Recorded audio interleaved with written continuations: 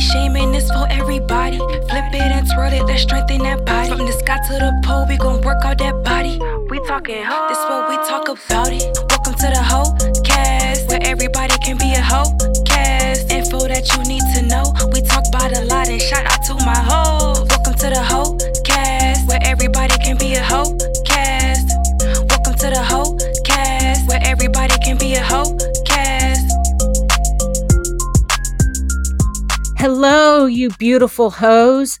Thank you for joining this episode of the HoCast. My guest today is Colleen Jolly, and we spend a good bit of time talking about her new book, Mobility for Pole, and I get all the details about PoleCon 2023. This episode is long, but I knew it would be because there is a whole lot to cover, and I think we just scratched the surface. So it's about 2 hours. So pour yourself a drink, get comfortable, and come along for the conversation. Thanks for being here, and I hope you enjoy it. So good morning, Colleen. Thank you so much for being on this episode of the HoCast. I'm very excited to have you as my third guest. You are at the top of the list of people to come on, so I'm glad that you're here. How are you this morning? I'm good, and thank you so much for inviting me to be a part of this. I like to talk, so it's easy for me to just like blah blah blah blah blah blah. That's perfect. You like to talk, I like to listen. So do our listeners. So it's a match made in heaven, for sure. So you were on my list to be one of my first guests because there is so much to talk about. And I have a feeling that you might be a recurring guest simply because there's so much on your end that I think my listeners need to know about. So first, if somebody out in the pole world has never heard the name Colleen Jolly, for like the 4 people out there, can you introduce yourself and talk a little bit about your background in our sport? Sure. This is I got to work on my elevator pitch. I had to introduce myself last night, and I was like, I don't know. I will try. I started pole dancing about 11 years ago on a lark with a friend. And in that 11 years, I have taught a lot of pole dancing. I have competed. I have performed, including twice with Uncle Snoop, as many of us have. So that's been fun. I love him so much. He's really chill and very tall in person. Very, very tall. Even in my shoes, I was like, oh, geez, you're so tall. I've owned my own studio. I've worked at several studios. I have a virtual studio now. I work with a bunch of companies within the pole community, helping them with marketing. I've written a book. I've helped some other pole folks with their book. I am the body in the pole anatomy book. I opened our first trade association, the International Pole Industry Association, to help pole business owners. I started it during the pandemic because we really needed a lot of help and information. And then, of course, I run PoleCon. I purchased the International Pole Convention from the founder in 2014, ran my first event in 2015, and I've run 7 or 8, I don't know, I have to do the math on that, live events. I've run a couple of intensive events under that brand. We've run a couple of virtual pole conventions. And briefly, there was a PoleCon Australia that was a licensed event. So there's been a lot of things. I've got tutorials on 1, 2, 3 polling. I'm a brand ambassador with RAD, which does myofascial release tools. And I'm a master trainer at Liquid Motion. I feel like that might be it. I'm sure I'm missing something.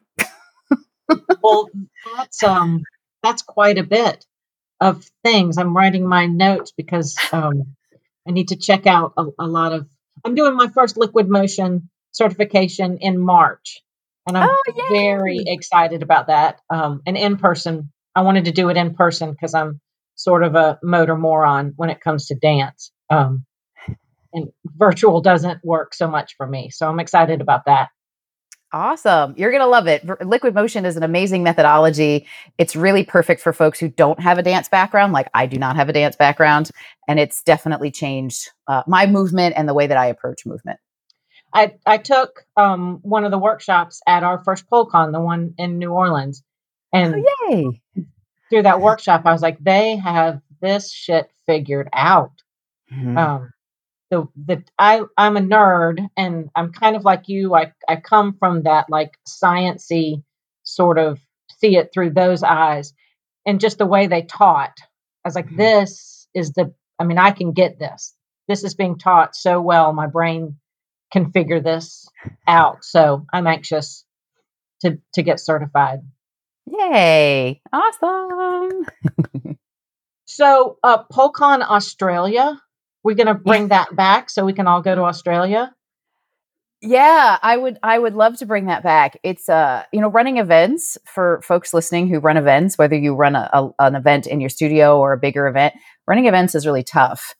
And we provided the licensing, so it was really just the name, and the organizer was like, "No, I got it. I don't need any extra help." And I think for future potential licensees in other countries, I will insist on help because it's just a lot more than you think. And it can take a lot of time to build a brand, even a brand that might be recognizable in other countries, to, convince people to come to your event, to invest. So the event did run as part of a smaller fitness event, but it was much, much, much more scaled back than those folks had originally thought.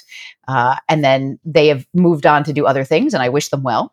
But I have talked to a couple folks in Europe to see if that would be an opportunity, over there, because it's challenging to, for PoleCon, I own all now 41. I bought another one. I don't know why I bought another one, but I bought another stage pole. So I own 41 stage poles. Wow.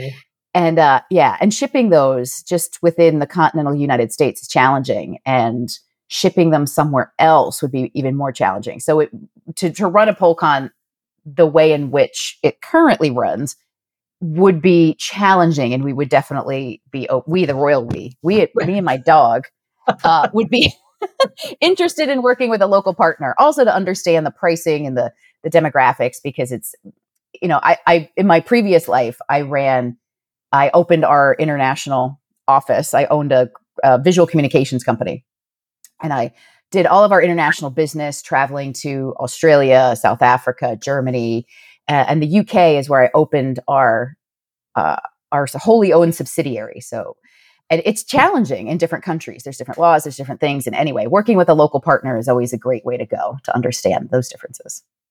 My very first job was working for an association for independent bookstores. Cool. And we did a big convention every year. And in that world, there was like the national convention, and then there were these regional ones. And ours was the Southeastern Booksellers Association. So our conventions were, I think the most north we went was Memphis, and then Mobile and Orlando. So kind of that circuit. And as a 19-year-old, my boss was like, "So you're running registration, right?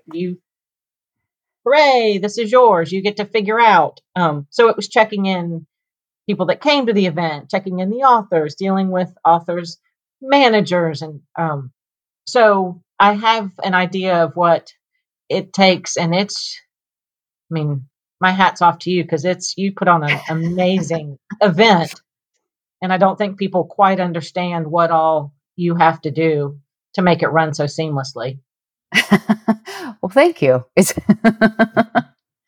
And we're going to get to PoleCon 2023 later in the episode. I'm anxious. I know everybody else is anxious to hear about that, but it's going to be even more wild than Atlanta was, I think. I hope so, because this venue is a lot more expensive, so I need more people to come. Oh, okay. Well, just keep saying that. Just keep dropping that, right? Everybody come. Ho Apparel is going to have a booth. We're going to have a hotel room. So if you need a hotel room to crash in, reach out to me. We can probably squeeze a bunch of people in that room. It's a hotel room. Oh, it is a hotel. Oh my goodness. Are are they prepared at the hotel for what they're going to have walking around? Um, well, so I have a so I over the years I've developed a list of questions that I ask when I'm interviewing venues, and it gets longer every year because I encourage folks to share their uniqueness on stage Mhm. because why not? Especially if you do compete, there's different rules and competition. So just come to PoleCon and be yourself. Like who gives a shit? There's no one's judging you. And for 2 years in a row, we have had performers wear strap-on dildos. And so I've added that to my questions to say, in because every state has different laws, counties or city level. So there are places where we've been able to wear pasties and places where they've said, no, you must wear a bikini top. So I'm getting down my list of things with this hotel venue. And I'm like, so dildos? And they're like, we've never been asked that Yeah. question before. So I think they've got a little bit of an idea, but honestly, I could show pictures and video, and they don't know until we get there, really what they've gotten into. My world before pole was the powerlifting world, and Mm. my ex-husband was a top level competitor. He was a professional powerlifter. And it was funny when we would go to meets with all of the big professional powerlifters because at breakfast, the whole restaurant would be these huge men. I mean, and hundreds of huge men eating all of the food, drinking all of the drinks. And then inevitably in the corner would be some family, from the Midwest with their three kids, kind of shrunken in a corner, wondering what the hell they'd stumbled into. Uh, and I think PoleCon must be kind of the same for there's normal people that just happen to be at the hotel at the same time. Oh yeah, and they all wander by registration, and they're kind of looking like, "What is that in there? Like, what's going on?" I'm like, "I will sell y'all a ticket. Like you You can can come come in, in." you can see it all. That's right. And we've sold a couple tickets, particularly when we've had separate tickets for the evening shows. We've definitely attracted hotel guests to come in and watch the sexy show or BGP. And I think it's great for people to see more pole dancing. Why not? I think it is too. And not many normal people get to see it, right? That's another thing I've come up with my family, right? Nobody in my family, they're all squares. So they've never been to a club, right? They just have no concept. Hmm. Um, and in their brain, it's just taking your clothes off for money and they don't understand the artistry. So I can imagine that it sucks some people in just to have the Hmm. opportunity to watch. Oh, absolutely. I mean, the depth and breadth, the way that people take this, one little tiny apparatus and they express themselves in so many different ways. I have a good my best friend who we met in college is in town right now, and we were talking about pole as you do, and he was asking me questions about why do people do it, and I said it's completely varied.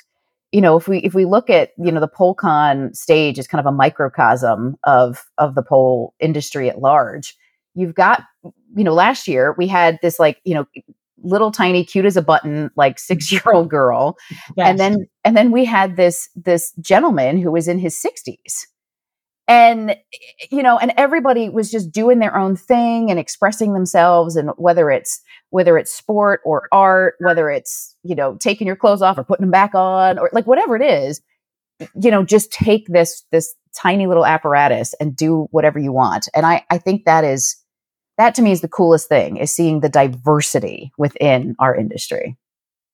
I think the little girl that competed or performed last year, if you could have had a camera on her, but then also one on the audience, and it's Yeah. like it was like a mom magnet.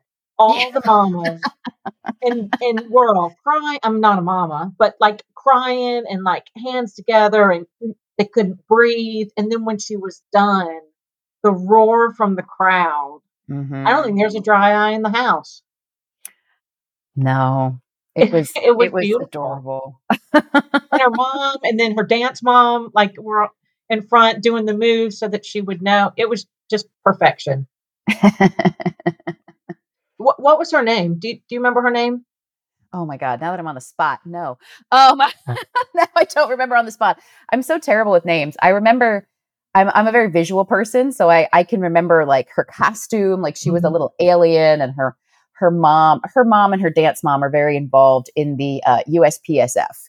So in the folks that want to go pole into the Olympics. And that's where we tend to see is either the USPSF or the APL, the American Pole League. Those folks who focus more on the pole sport side, we tend to see more youth engagement. They've got some youth programming, whereas then you see kind of in the other parts of the pole community, you don't see as much youth, because it is a challenge to figure out how to get youth involved. And we have one kid who's not a kid anymore named Jesse. Now Jesse has been with me for like, oh my God, I think he's performed for the past 5 years or something. And we've watched him grow from this like little pint-sized, powerhouse to like a man, like he walks in and you're like, where did you go, Jesse? You were this like little tiny thing. And his mom and his aunt, like they support him and the community. And it's just super cool to like grow up with some of these, especially the little ones, because they grow up so fast. They do grow up so fast. I have a couple I worked with when they were about 8 or 9, and they're in their mid-20s now. And I still treat them like they're 8 or 9.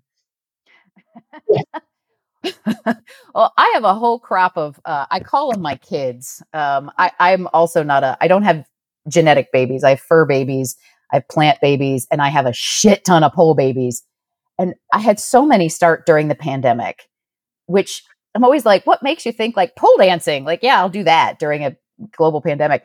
But I have all of these kids, and they're all young. They all could have been my genetic children, because I'm not young anymore.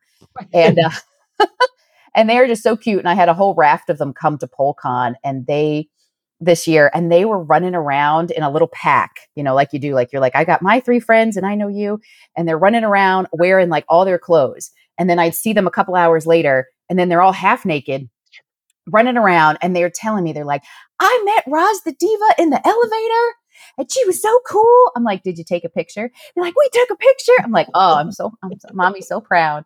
I mean, but it's so cool to watch, whether they're like actually young generations growing up, or just like first timers coming in, because you could be a kid and be in your 50s, your first pole events. And I just think it's really just fun to watch that enthusiasm. So how'd you end up doing pole? Is that a story you can share or want to share? Yeah, absolutely. So my first career, I had 3 business partners, and that industry was the proposal management industry, and which had an association, kind of like you're talking about with your book association. And I was extremely active in that, became president of the board of that. It was a 5,000 person association at the time. Now it's a 10,000 person association. Anywho, he used to joke that the way people get into proposals is you lose a bet, because it's not an industry that you hear about. It's not like you're going to grow up and be a doctor, a lawyer, a veterinarian, whatever. And I feel like that's the same about pole dancing, is you just sort of stumble into it. A friend of mine saw a Groupon, or whatever, and she said, hey, let's go do this pole dancing. And I was like, okay, sure, let's do pole dancing. And we went, because I thought it, might be something fun to do with my friend. And she said, wear shorts and a tank top. And I said, absolutely not. Like, I don't wear shorts. I don't, me and my body, we have taken a long time to figure ourselves out. And I'm not comfortable with my arms. I'm not comfortable with my thighs. I am absolutely not. So I wore, basically a t-shirt and yoga pants, and we went to class, and I sucked. Like, I couldn't hold on. I couldn't do anything. I kept slamming myself against the pole. I was like, God, this is stupid. And my friend was okay. She was had a more of a background in movement than I did. I didn't have any background in movement. And she was like, this is so much fun. Let's watch the next class. It was a tiny studio. So like the foyer was in the studio, if you've been to those kinds of studios. And we watched the next class, and they're inverting, And so I asked one of the people, I'm like, well, how long did it take you to do that? And she said, a couple of months. I was like, holy shit, you fucking kidding me? A couple months? I mean, now I know that that's, inverting. Everybody's got their own journey there. But I said, well, I could dedicate a couple of months. Like, why not? This could be the thing that my friend and I do. And so that's what happened, is it became the thing that we did. We did like one class a week. And then slowly I was like, more classes per week. And I'm going to buy a pole and put it in my house. And I'm going to, I was doing some personal training at the time with a trainer. And I was like, hey, I need to figure out, like, here is this move. How do I get make my muscles do this? And so, yeah, slowly but surely my friend lost interest, and I started meeting new people through pole and going to pole competitions, and then thought I could do some of this stuff better than the business owners that I was working with. I thought I could run a better studio. I thought I could run better events. And I just kept saying yes to opportunities. And yeah, the rest, as they say, is history. But it was really just a why not? Like, I'm not doing anything today, like kind of situation. The first class I ever took was about 10 years before I started again in this kind of go round. So I took one class, and I have a nystagmus, so my eyes kind of rotate constantly. So turning in circles isn't good for me. And that class, of course, because nobody knew anything, that's all they had us do was spins. And then they put on the strobe lights. God. So I didn't do great, but it was fun. But I was way nauseous when it was over with. It was on a Saturday morning, and the next day, Sunday, in the lifestyle section in our state newspaper, there was a picture of me on the pole because the newspaper had been there and snapped a photo of me. I did not know that. So all my family opened up the lifestyle section, and there I was. And it was a good picture. Like, it wasn't weird. But then I had to explain to people, oh, no, that's not for me, because I was in the corner trying not to puke, for 15 minutes before I could leave. And then when I came back 10 years later, my teacher, I explained that, right? I'm just not one for the spinning in circles. So I don't. And I'm much better at it. But it's funny that my very first class, I ended up on the front of the newspaper. Surprise. Surprise. Yeah. It's you never know sometimes when that kind of stuff happens, and that can be a defining moment, but maybe you don't know it's a defining moment until, you said, like 10 years later, and it's interesting because that class, there was me, who was not a great dancer. There were 2 or 3 of what we consider the like perfect bodied girls that were, just beautiful and gorgeous. And that wasn't how I felt. So I already felt a little weird. And then there was this quiet girl. She was bigger than everybody in the class. She was dressed in a cutoff flannel shirt and jean shorts and knee-high high-heeled boots. So she kind of looked different. So all the perfect girls were giggling, and they were kind of doing their thing. And then I did my thing. And then it came up to this girl's time to be on the pole, and she absolutely slayed. They just put on the music. She just got in her space and she danced. And immediately the little perfect girls just kind of shut up. And right, they were put in their place. And it was super empowering for me. And then when she was done, she was like, okay, I'm done. And she got her stuff and she left. Yeah, it was pretty, it was a pretty cool class. Just dropped the mic and said, yeah, I'm done here. Yeah, I'm done. I've done everything I need to do. Suck it. Oh my Out I go. And I love that about pole is you can't look at somebody and make a judgment call. Like, you can't look at it and say, you don't have visible muscles, or you're too tall, or you're too short, or your torso is this or that. Like, you can't look at somebody and say, you can do this or you can't do this, like, and even if there are some things that you can't do, maybe there's all these other things that you can do. Like, maybe tricks aren't for you, but flow is, or maybe flow is not, but floor is. Like, there's really something for everybody. And I was just talking to someone the other day, there's showcases at PoleCon, because each showcase shows people along their journey. So you're not just seeing professionals doing things that you're like, I'll never be able to do that. There's always a performer that's going to connect with somebody on some level.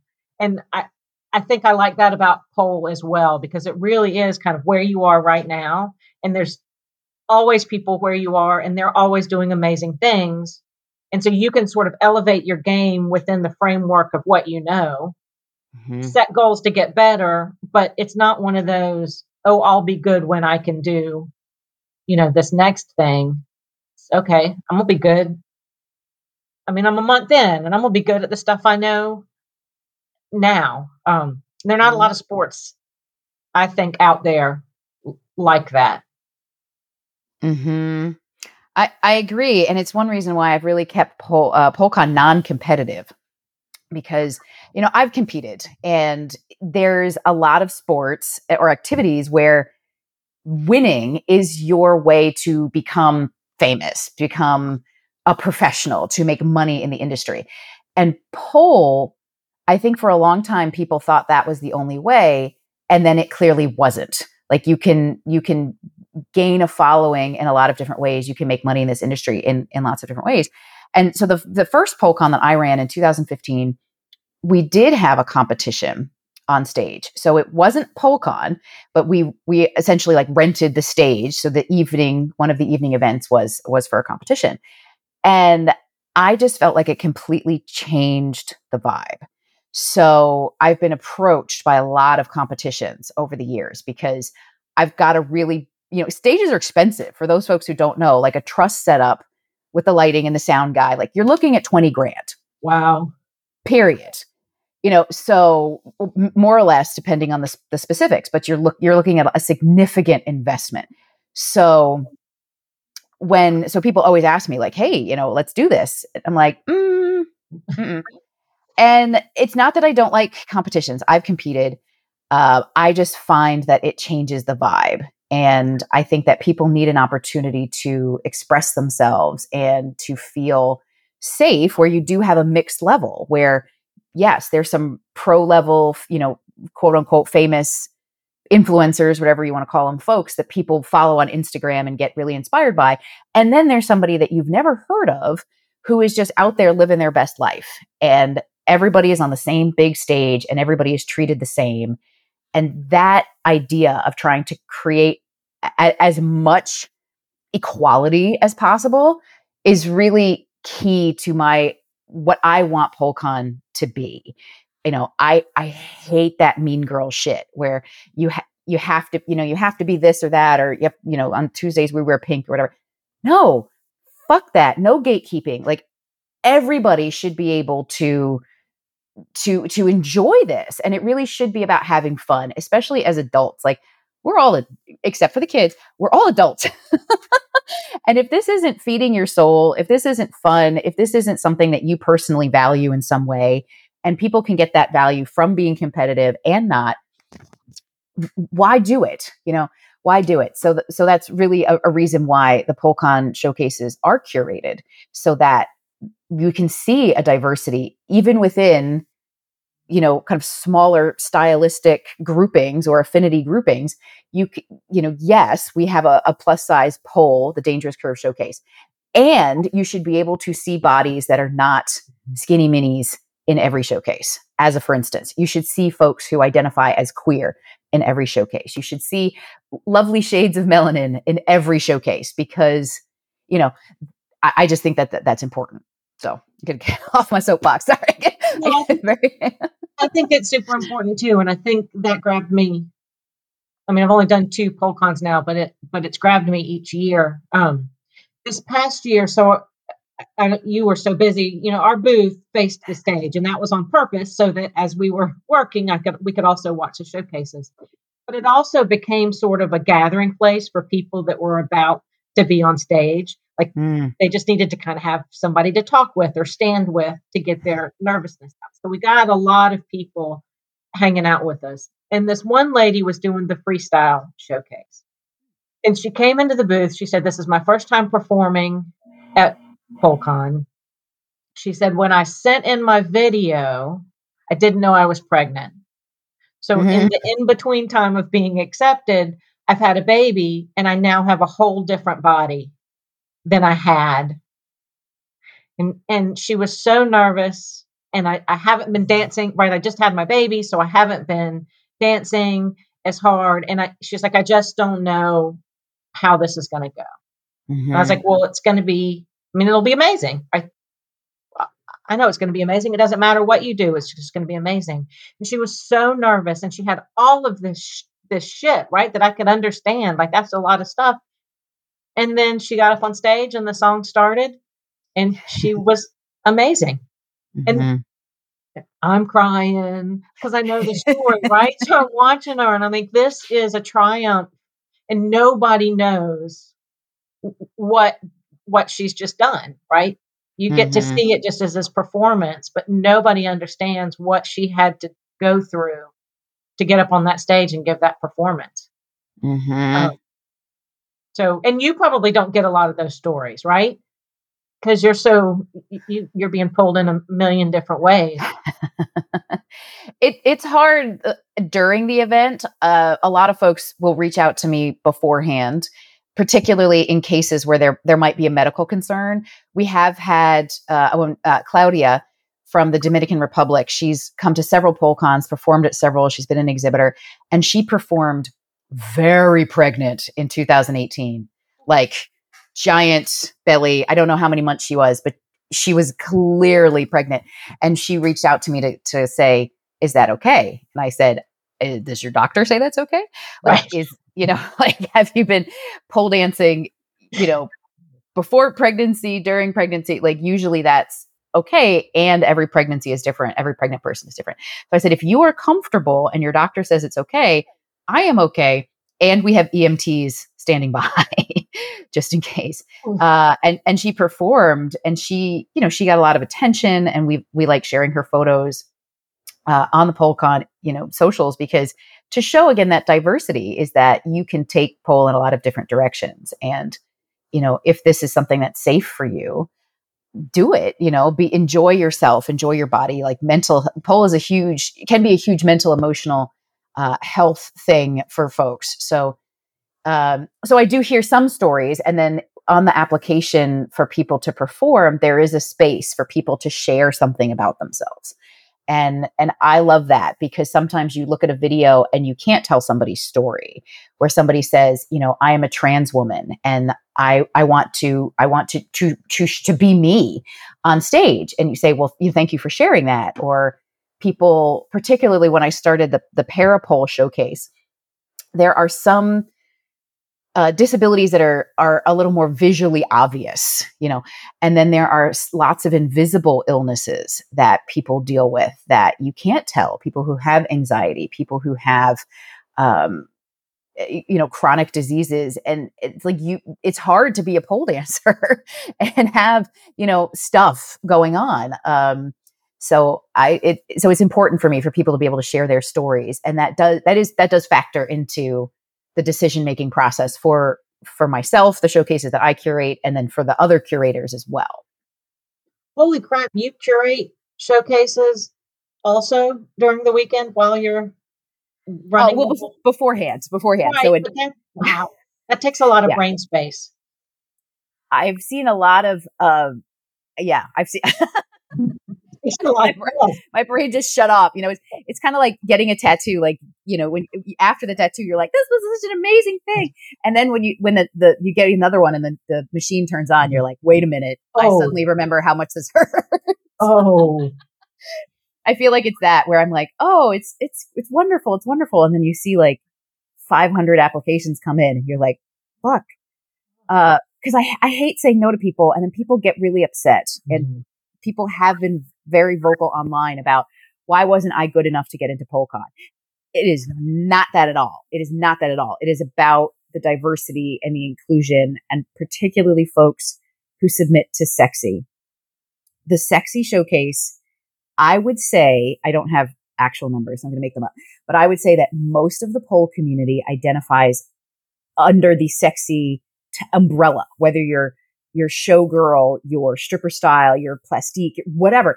there's a broad, sexy component to our performance style. So I get hundreds of applications for sexy. And compared to the creepy showcase, there are not that many people really leaning into creepy. So at PoleCon, you have all of these like, little niche elements of our community that get elevated to the same level of sexy on purpose so that we can see the diversity that even though maybe 70% of people identify dancing as sexy and like 2 people identify as dancing in a comedic style, everyone gets to experience these and maybe find something that they didn't know, maybe that they would like to explore. So that is the hardest for me, is to see people being like, oh, I'm so upset. And I'm like, oh, I want everybody to perform, but if everybody performed, PoleCon would be like 3 weeks long. Right. And so yeah, it's that part is tough. Saying no to people is very personally tough. So I just have to kind of send out emails and then be like, oh God, I can't look for a couple of days on social media. So I'll make that one of the audiograms for this episode, is just you saying, I'm so sorry. I'm so sorry. So that it gets out there that you only have so many slots, right? Yeah. And it really has nothing to do, because this was a few years ago now, but there were definitely people who had performed at prior PoleCons. And now I've added that as a question in my the Google form to apply, because I also want new folks to have an opportunity to perform. So I'm like, you've performed before, let's give somebody else a chance. And so people got real in their feels about like, I have performed every time and I am amazing and I am this. And I'm like, yes. And let's give other people the chance to shine and have that experience. So yeah, I don't like saying no to people. I like everybody to have that opportunity to enjoy this, because PoleCon has become really meaningful to a lot of people. And I want to foster that environment. And there's only so much time in the day, and things cost money, and. So it's complicated. We all want PoleCon to grow, but the more it grows, the more people that are going to be applying to do showcases.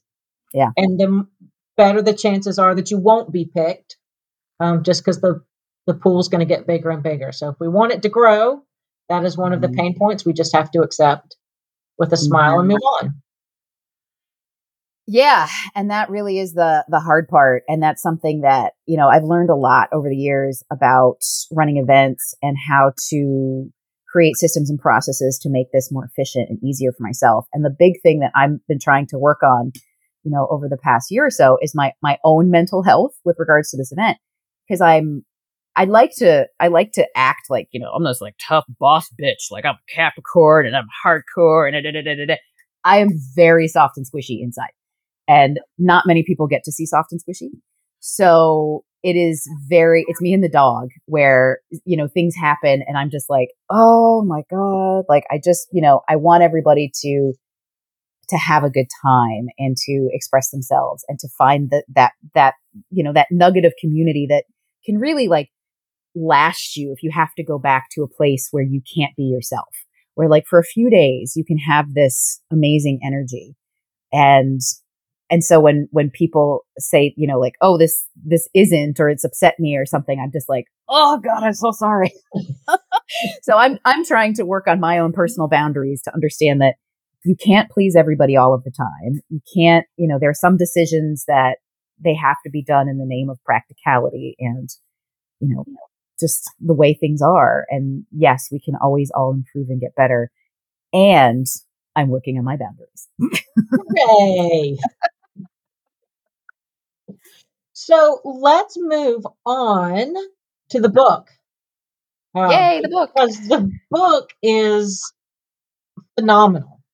Thank you. I haven't gotten through all of it because it is very, very weighty, and it kind of aligns with some of the stuff that I do as well.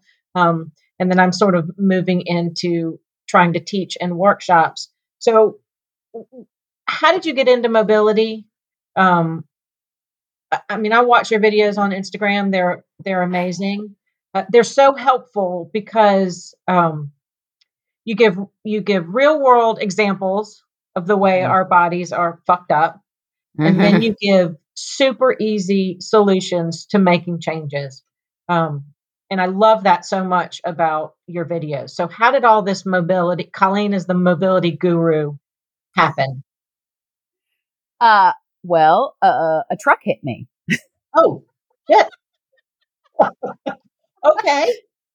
Yeah. I mean, necessity is the mother of invention. And, I was 17. Was I 17? No, I was 19 years old. I was 19 years old. And, I was on a motorcycle. I bought a motorcycle, not because I think the vibe is cool, right? Motorcycles are super, like, let's not, like, it was cool. But I also bought it for a really practical reason. Is the job, I was in college and the job I was working at was outside the city. It took like an hour to get there by bus. I could not park a car on campus. That's just not a possibility at the school I went to.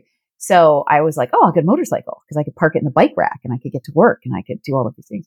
And, I made a left-hand turn.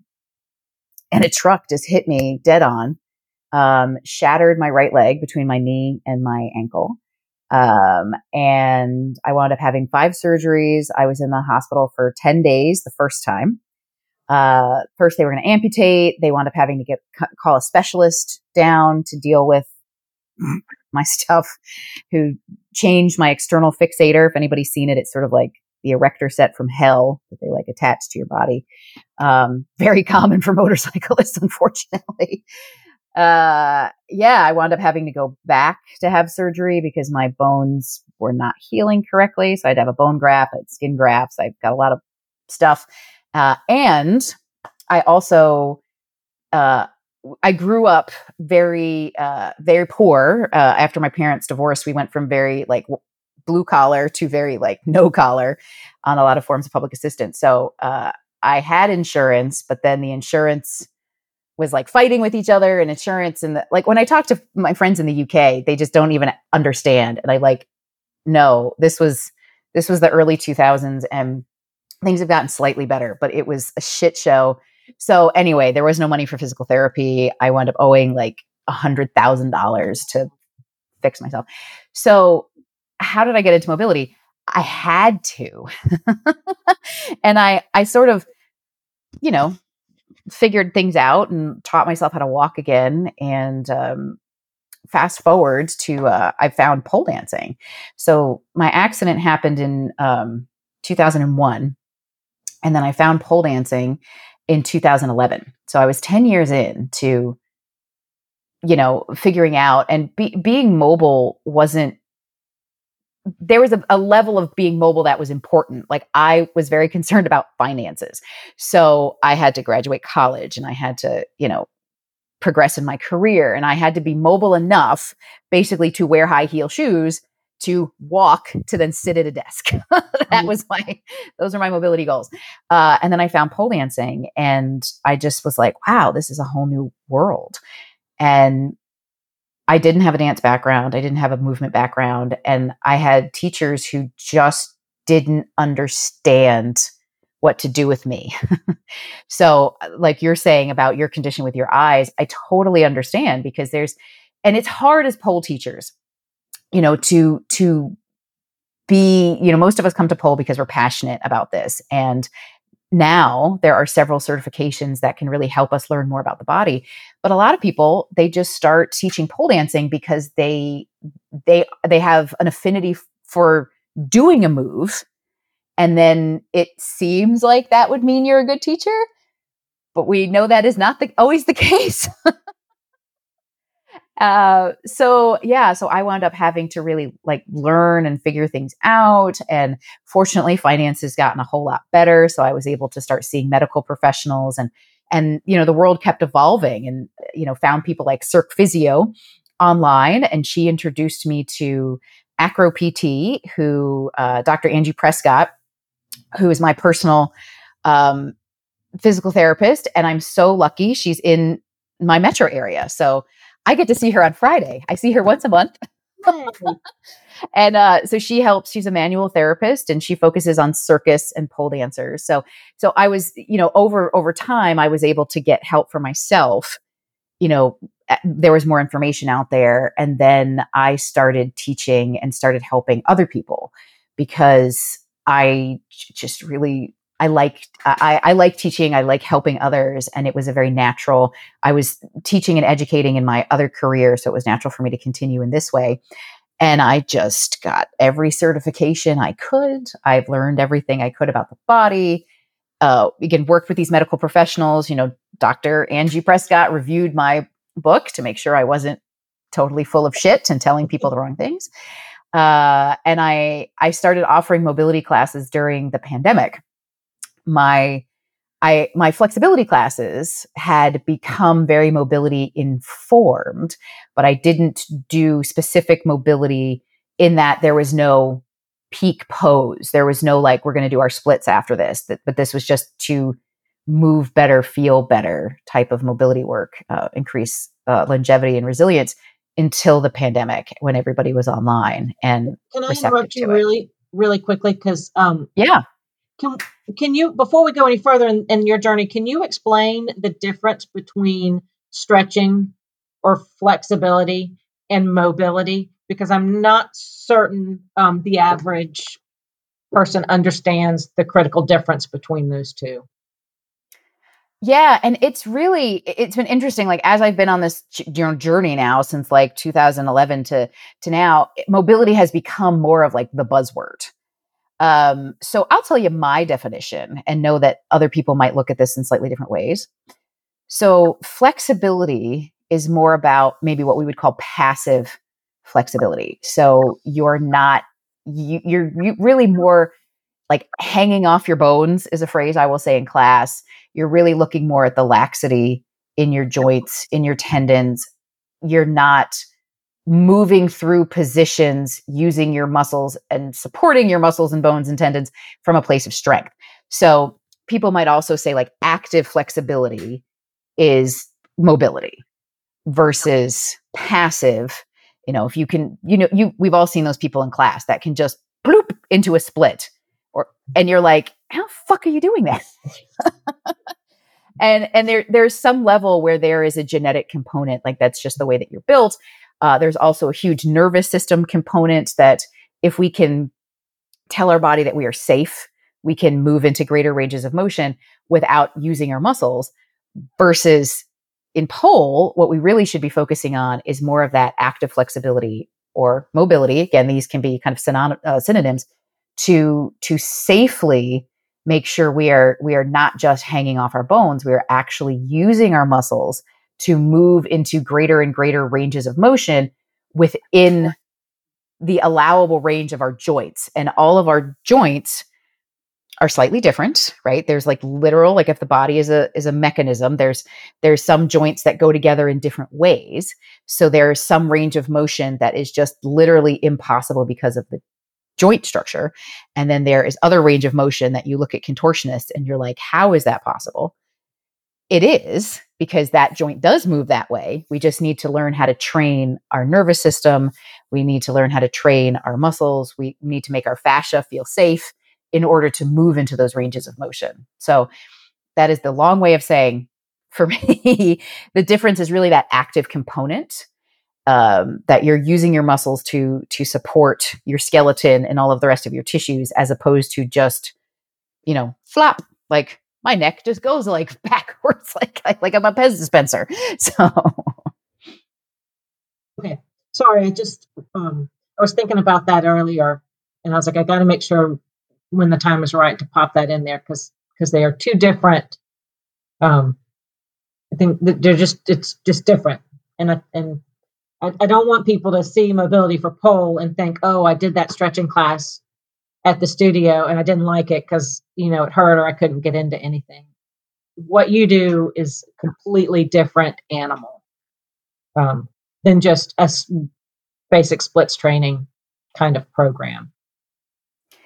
It is different. And I think that there are people that can use mobility concepts to create a mobility informed splits routine, backbend routine, And I often will say, like, there is no one size fits all approach to mobility, because we all have different bodies. We have different, genetic predispositions. And perhaps more importantly, we all have different compensations that our body has developed over time.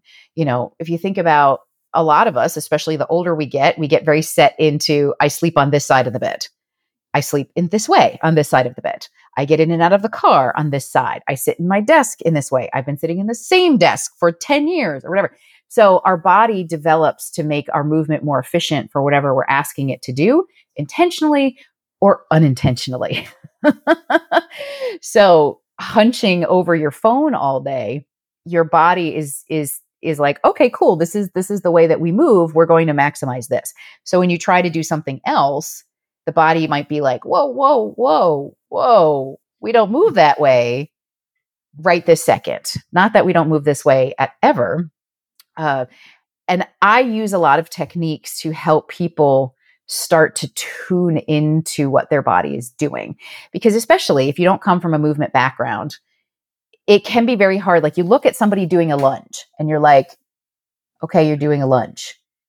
But to feel it in your body and to understand, like, what am I supposed to be feeling? Where am I supposed to be feeling it? So I will give a lot of cues to help people understand exactly what you're doing. Because there are some folks, like just last night, I was at a pole studio, and for once I wasn't teaching, I wasn't taking, I was present to promote my book. And a lot of pole teachers will teach in that, like, watch me and then you do it. And a lot of people can learn that way. And then there's some people that can't, because their body, they're missing some crucial connections where their body just doesn't quite move that way yet, because maybe those muscles have been deconditioned from their day job. So it was fascinating just to kind of watch, like, all of these different students and how, listening to what the teacher said and then how it changed what happened to how the students were able to execute or not execute, as the case may be, the intended movement. So if you've ever come to my class, I just talk, because I'm trying to give enough information that something is going to click, and you can make that mind body connection and say, oh, I get it now. And then you can take this information and apply it to something like, if you are going for a pole movement, cool. Like, if you know where this muscle is and what it's supposed to be doing, then you can apply it anywhere. You can apply it when you're sitting at your desk. You can apply it on the pole. You can apply it, whatever. I've been certified in kettlebell instruction since the early 2000s, and I've had the joy of working with Pavel Tatsulin, that sort of is the godfather of bringing kettlebells to the United States. And he was with, it was the RKC program then. Now his program is called Strong First. And it was the first certification I'd ever been through where they were teaching you to instruct, but they didn't just teach you the movement. They taught you how to teach the movement. Mm-hmm. And he would use the term motor moron. And so he would teach you the movement, and then he would teach you how to teach the movement. And then he always gave you 3 or 4 other exercises that, okay, so if who you're teaching can't get any of this, now you've got 3 or 4 more ways to get them to where you need them to be, so that then they can understand. And it was the first certification I've ever been through where they just kept giving you tools. If that doesn't work, try this. If that doesn't work, try this. And then he would say, do you understand where this falls? Like, you also have to understand, we're backing this movement up 8 places, because that may be where your client is at. And now you progress them through those, and then you've got them here, and then you can progress them forward. And there aren't a lot of certifications are out there, I think, that take the time to teach. They want to teach you how to teach it, but when you're a third of your students can't get that, then what do you do? Yeah. And it's so, I mean, movement is hard, right? Full stop, right? Trying to figure stuff out. And when you look at pole, it's so complicated, just the physical movement. And then you start to layer on top of it some of the, the emotions that can come up. Like right now I'm doing a lot of research on somatic movement, how trauma shows up in the body. And, pole is not therapy. And some things can come up because of pole, because of how you're moving your body for maybe the first time in a long time, because of literally the shedding of clothing that we have to do, which has a lot of social stigma, or maybe may remind us of some previous trauma. So pole teachers have so much to try to understand of, how do you deal with folks who don't have these connections because they didn't have a movement background, or because there is a trauma issue in the body, or because of just the word choice. How do you say something and it can really turn folks off. We just had the virtual PoleCon, and which I've changed the format several times just to reflect, because it was born in the pandemic and we needed different things than we need now.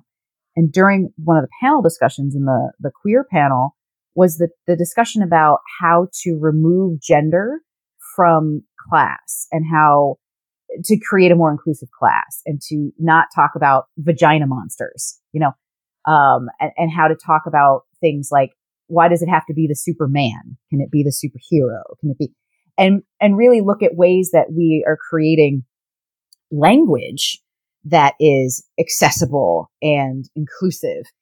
So as a pole teacher, you've got all of these different components to try to get together, and you've got a room full of 10 people that are, or more, that are all like actively trying to kill themselves at the same time.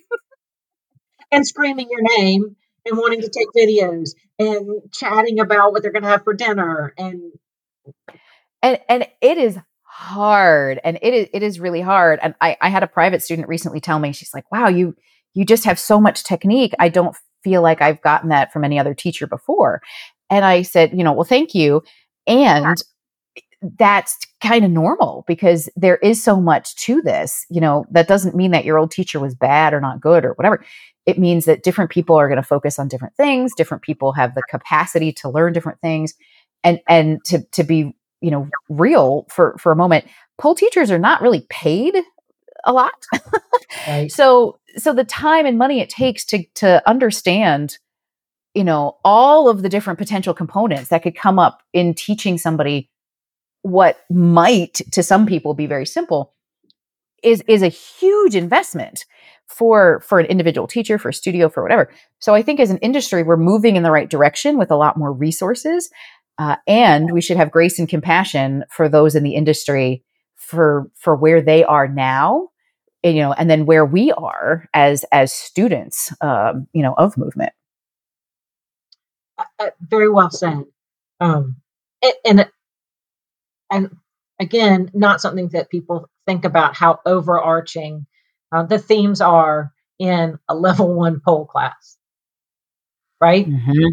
Most people think, well, you're just going to learn a fireman spin, and we're going to, do a little bit of wiggles, and but there's so much more involved. So that's what led you to write the book, is just your experience, or working with people.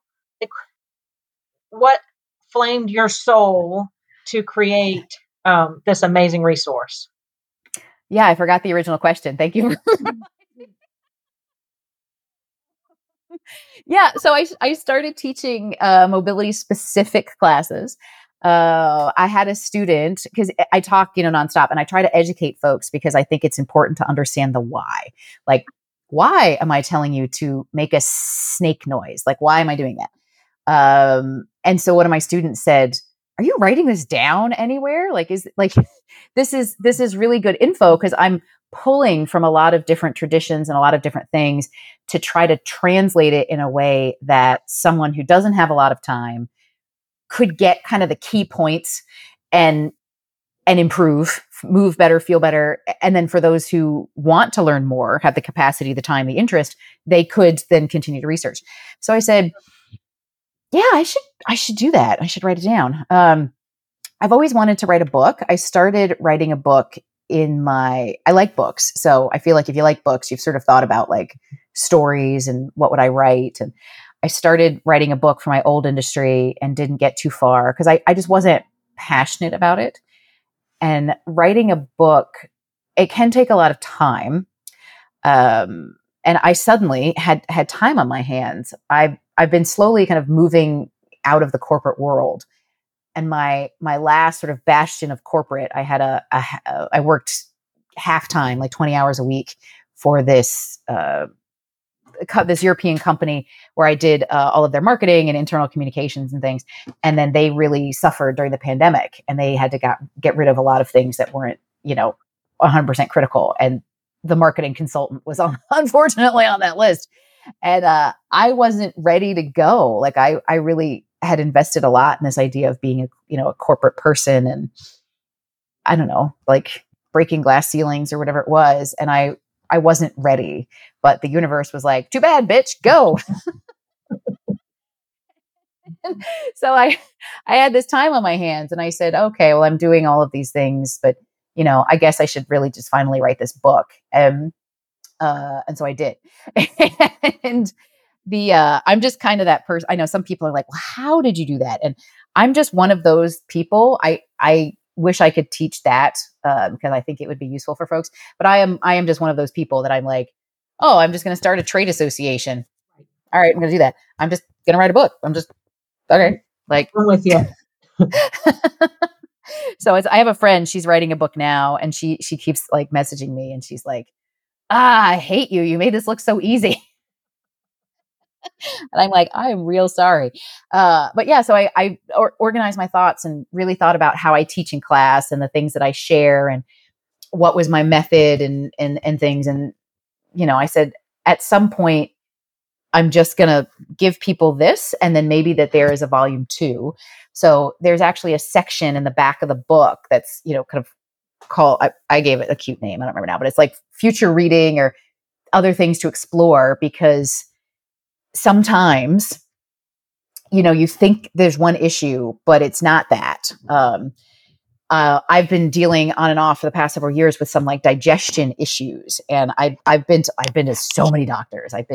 Fortunately now I have good healthcare, and I've been to so many doctors. And what has really helped me the most is working on my mental health. And that is not like written down anywhere.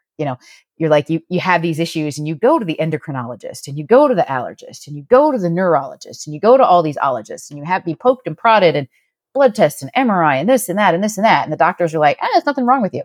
And you're like, I don't think so. So some things, so for me, that has really, really helped. For some other people, maybe nutrition is important, or maybe understanding more about the visual systems of the body is really fascinating, of how like the eyes and connecting to the vestibular system can really, so there's a whole other reading section. And I do hope that there will be a volume 2 with some of the new things that I'm learning, to be like more mobility. Because if it's not just physical, there might be some other things that could also help people to help, for them to explore. You heard about Be Activated, Douglas Hill? Until I started reading your blogs, I had not heard about it. So I'm really glad. I'm now like, the universe is like sending me information, which is awesome. The universe and Facebook is sending me information. Next time he comes to the United States, I'll let you know, because everything that you have found and that you do, his system also works with. So I think it would, you'd get some nuggets from his system. But the vestibular system, it's a little bit more advanced. We usually don't cover it in the 4 days that we have him. But when you start to talk about how visual field and how you can store trauma, and I can use you as an example. So you were hit on your right side. Mm-hmm.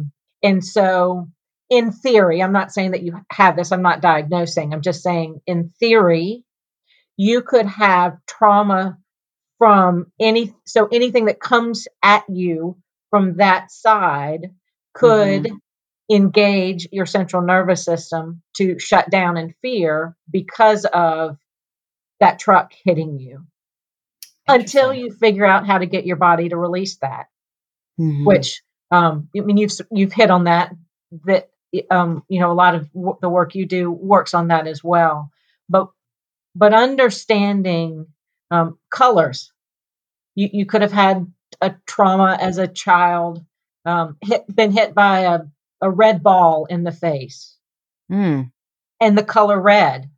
So you could store that trauma in the way your body processes the color red. And you think through that like sports teams. So if you're a quarterback and red is a color that shuts down your central nervous system due to a trauma you had when you were a child, and suddenly you are playing a team and their jerseys are red. So you go back to throw and all you see is red coming at you. How safe do you feel in that moment?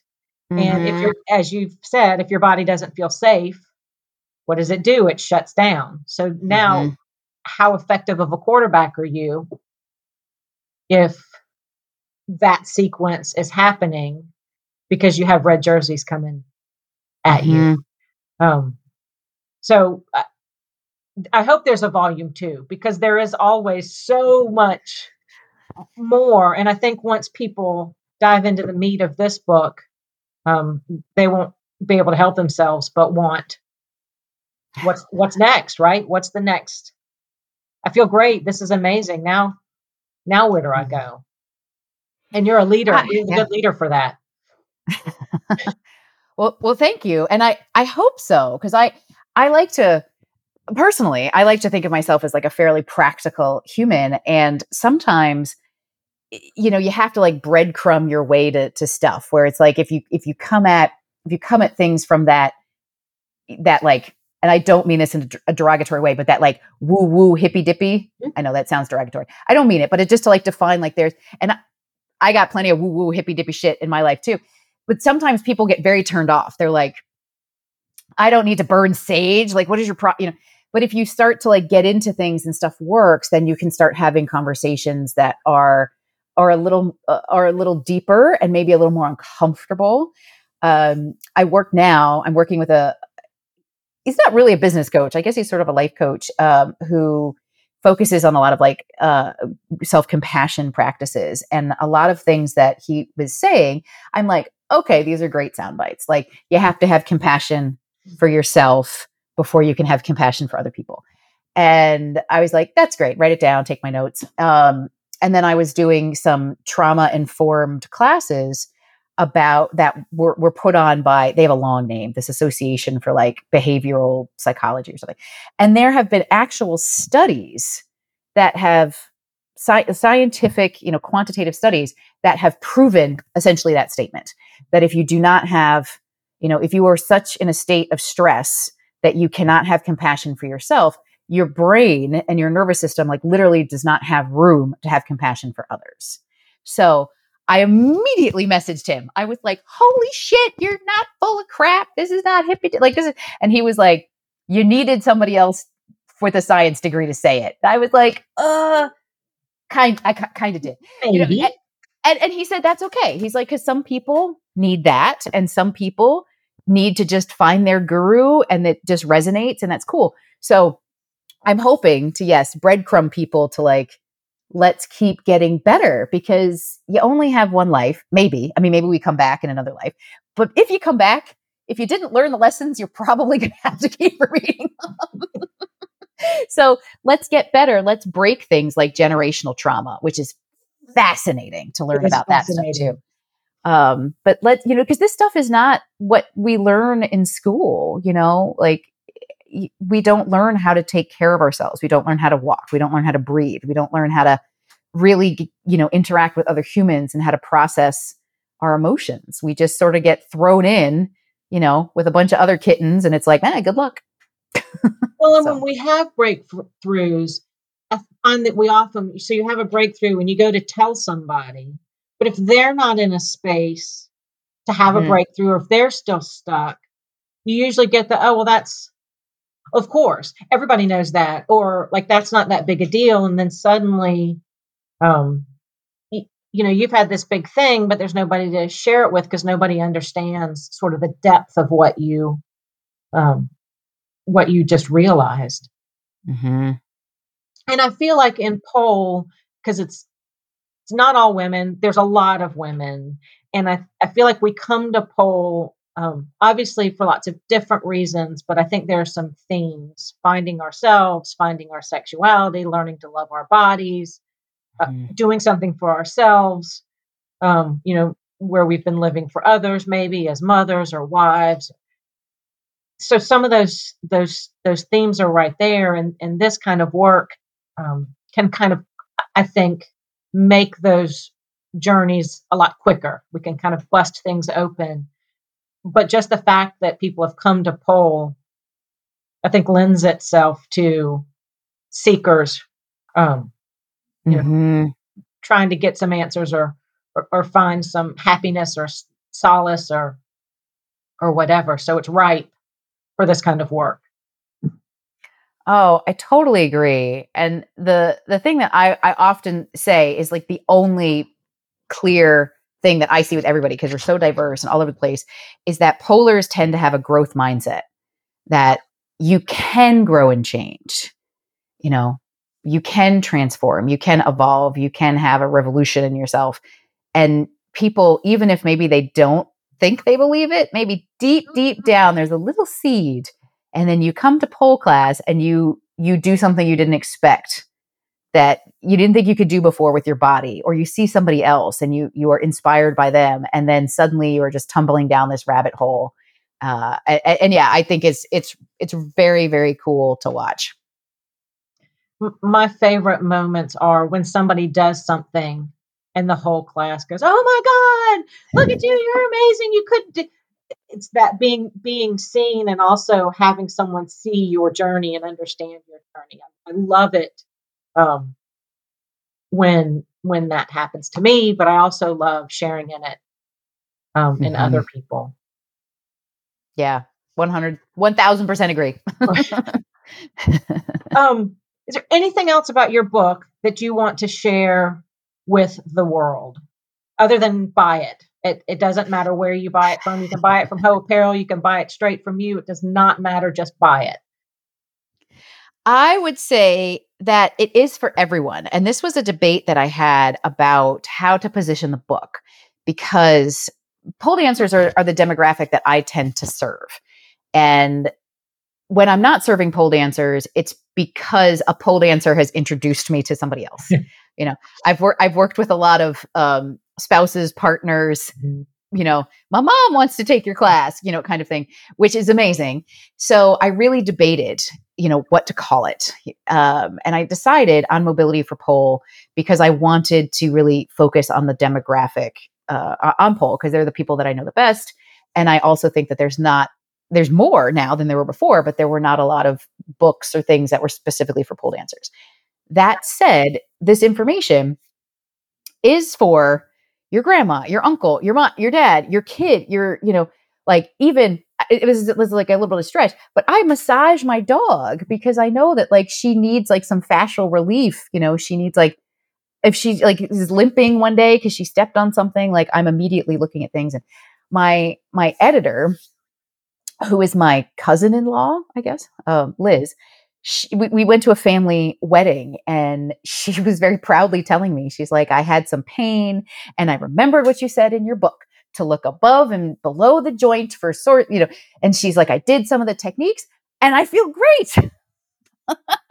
And I said, yes, thank you. And she's not a pole dancer, and she found value in it. So the concepts and things are for everyone, which is why there's a tagline. It's helping pole dancers move, and everybody else move better. So basically, everybody's Christmas shopping is done. They just need to buy a copy of this book for everyone on their list, and you can be done here at end of October, beginning of November. Yeah, easy. And you have to not only buy the book, but I'll add one more tip.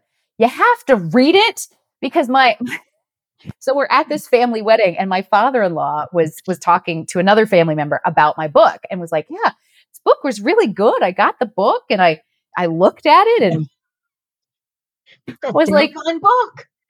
I know. I was like, but did you do anything? Did you? Let's not go crazy. I know. He's like, but I got it. I'm like, okay, we're good. Good So start. actually, Yeah, good start. So buy it, read it, actually try a few things and see if it helps you. Well, I love it. I'm going to Ohio this weekend for it's the Swiss seminar, and I can't remember what Swiss stands for, but it's basically prehab, rehab, in the strength training world, nutrition. Like it's all kinds of stuff. And I'm meeting some of my friends up there, and I'm taking this book, uh, the pole anatomy book, and strength training for pole because I want to show my friends. I'm like, look, like our sport is, we got cool shit happening. We got smart people. We've got cool shit, and they all think from the strength training point of view, which is amazing. And I'm going to have some of them on the podcast. But so now think about how you think about strength training. Now take those same principles and apply it to this sport. So I think a couple of them are going to be like mind blown. Like, I need a copy of that book now. I need to read it. I need to understand it. So I'm excited about that. That's awesome. Yay, sharing knowledge. Sharing knowledge. It's going to be 2 days of mind expanding learning. That's so cool. Oh, so shall we jump into PoleCon 2023? Yay! For anyone out there that's been under a rock that hasn't seen that you announced where it's going to be, where will we be going in June? So we're calling it PoleCon DMV, which stands for DC, Maryland, and Virginia, which is our kind of megatropolis metro region that exists between the DC Beltway, the city, and then everything kind of within or without the Beltway region, and then up to Baltimore. So the actual location is closer to Baltimore. It's just south of the BWI airport, so super convenient for folks flying in. It's a Southwest hub if you fly Southwest, and it's in a casino hotel, a beautiful casino hotel with this, like their whole setup and where we're going to be, where our main stage is set up for concert. It's a concert venue. Oh, So I went to this stage. I mean, there's like backstage, like dressing rooms. Like there's like, I mean, this thing, I walked in and I'm like looking around, I'm like, fuck. I'm like, they're going to love this. This is like the most intense kind of stage setup we've ever had. There's like balconies, so we can have people. So one of the things that people have often, asked for is individual tickets for showcases more than the evening event. And the reason we only had showcases for the evening events is we clear the room and then let people back in. And it's much easier than having to have like a bouncer come through the audience and check like every different color of wristband and be like, you're teal, you have to leave. Yellow can stay for the next showcase, but then you have to leave. It was just too complicated. And people who say they're only going to stay for one showcase to see their kid perform or whatever, they get sucked up in the moment. And then you find them 3 hours later in the vendor area and you're like, hey, buy a day pass, please. So there's all of this balcony seating that's a separate entry. So we can sell tickets so that you can just come see your friend perform for $30 instead of investing in a day pass, especially for all of our, Muggle friends who are not going to come for the whole day. So amazing venue, really cool setup, really cool light, sound, all that stuff. And it's attached to a gigantic outlet mall called Arundel Mills.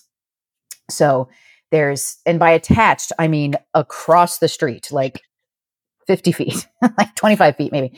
So even closer than for those folks who came to PoleCon Denver, we were technically just outside of the city of Denver. And you had to like cross a street to get to like restaurants and shops and things. This is like, it's not even a street. And there's tons of restaurants, tons of shops. There's a medieval times that I feel like we need to do something with. Yep. It's on my list. Like we need to do something with that. And it's free parking. If you're into casinos, the casino is there. If you're not into casinos, you don't ever have to go into the casino. There's a separate entry for the convention area. So it's going to be really nice. Hopefully our biggest event ever. yeah, so everybody should come. I'm already trying to figure out how to, and I work from home, so I can take all the time to be there. But my helpers in the booth, one of them's she's never traveled much. So Mm. every time we go, I build in a day so she can see wherever we are. Well, I've already told her to ask for a couple of extra days. Because if you're going to be that close to DC, there's things you have to do there. And then I've never done Baltimore, so there's things you have to do there. And I'm super excited to be there. I think it's just going to be, I don't know, overwhelming and exhausting, but Yes, it will probably be a little overwhelming and exhausting. And it's cool. This is the first time PoleCon. So I live in the DC metro area. I've been here for, I don't know, long ass time, 20 plus years now. And it's really exciting for me. And most of my staff is based in the DC metro area that I'm like, we can just drive. Like we could just, like, I've never been able to do that before.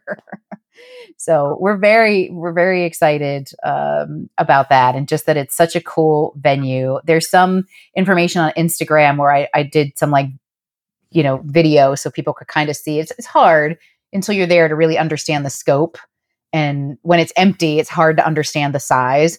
But just to see how big this is, the ceiling heights are amazing. All the workshop rooms have wood floors, which I know carpet can be a challenge, especially doing floor work and things. So there's all wood floors. We'll have pole workshops, non-pole workshops. We'll have our free workshop and seminar room.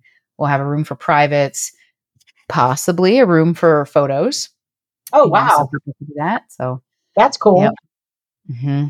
Yeah. And we're, X-Pole will be bringing their aerial playground back. We're not sure the scope because they've got a couple of different sizes of aerial playground. In Denver, they had this giant aerial rig. We're hoping we'll be able to get the rig back. Last year, we had a smaller setup that was still fun. So we'll see, but we will definitely we'll have that. And we'll have, again, there will be lunch provided for Friday and Saturday during the day, and then breakfast on Sunday morning. So, and we're just, very excited. The royal me and the dog are very excited. Just for you all to see it, because I'm, when I toured, it's just nice that, pole, people have different opinions of pole, right? And I would just like us to continue to elevate and be in places where we can be really proud and respectful, and, and that this is not just like, oh, pole is expensive to put on, so we're just in some like dingy basement on stage poles. Now, I grew up performing on, stage poles and dingy basements, and I fucking love that shit. Like, give me a dive bar any day. And I think there is a different vibe when you get to have folks on a professional stage and say, you've been pole dancing a month and you get to be on this stage with, somebody that you look up to on Instagram. I think that just keeps giving us more and more, positive, like we could do and be anything. And I think that level of empowerment is important, especially since there are so many marginalized groups within pole that maybe don't get that feeling back at their home place, wherever that is. Let's do a shout out. I'm kind of putting you on the spot a little bit for the showcases, because they're open now for people to send in. Can you recall all of the showcases off the top of your head? Shit. Let's do as many as you can. There's like 20 of them now. I know. I was just reading the list, and because I'm trying to decide if I want to. I'm gonna write them down. I'm gonna try to write them down. Okay, because it helps me to write. So there's parapole for polers that are differently abled. There's the sexy showcase, however you want to take sexy. We have troops and groups. So that's for, we have a lot of studio groups come and do that. We obviously have Black Girls Pole. That's always a huge, folks love, love BGP. They, oh my God, they really, it's, yeah. That whole organization is amazing. We also have pole comedy, so people who appreciate the funny side of pole. And then we have creepy, so the kind of other side, people who are, this is your spooky season right now in Halloween. We also have men of pole, which all genders are welcome in men of pole. We have a queer pole, so however you identify in regards to gender identity, sexuality, etc., then you can, queer pole. We have pole masters, which is folks who are over 40 years old. Which that might be the one for me. Yeah, pole masters are awesome because they've just had that much more time to practice. So you're just like, oh my god. We have a youth showcase, so kind of the flip side of that is for folks who are under 18 to perform in that. We have a contemporary artistic showcase, so those folks who that feel like that is their vibe. We also have a low flow showcase.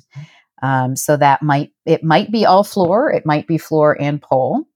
We also have a freestyle showcase. So freestyle is, you don't know what the music is.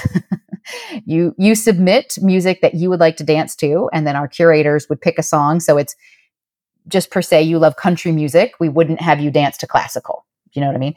So that kind of thing.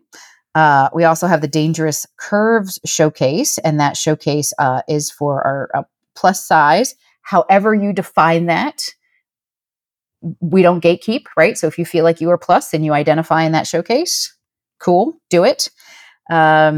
We also have the aerial showcase. This at one point was called the Lyra showcase, and we've renamed it to aerial to reflect that we've had cubes, we've had moons, we've had all sorts of different devices, chains. We had chains last year. That was cool. The cube last year was amazing.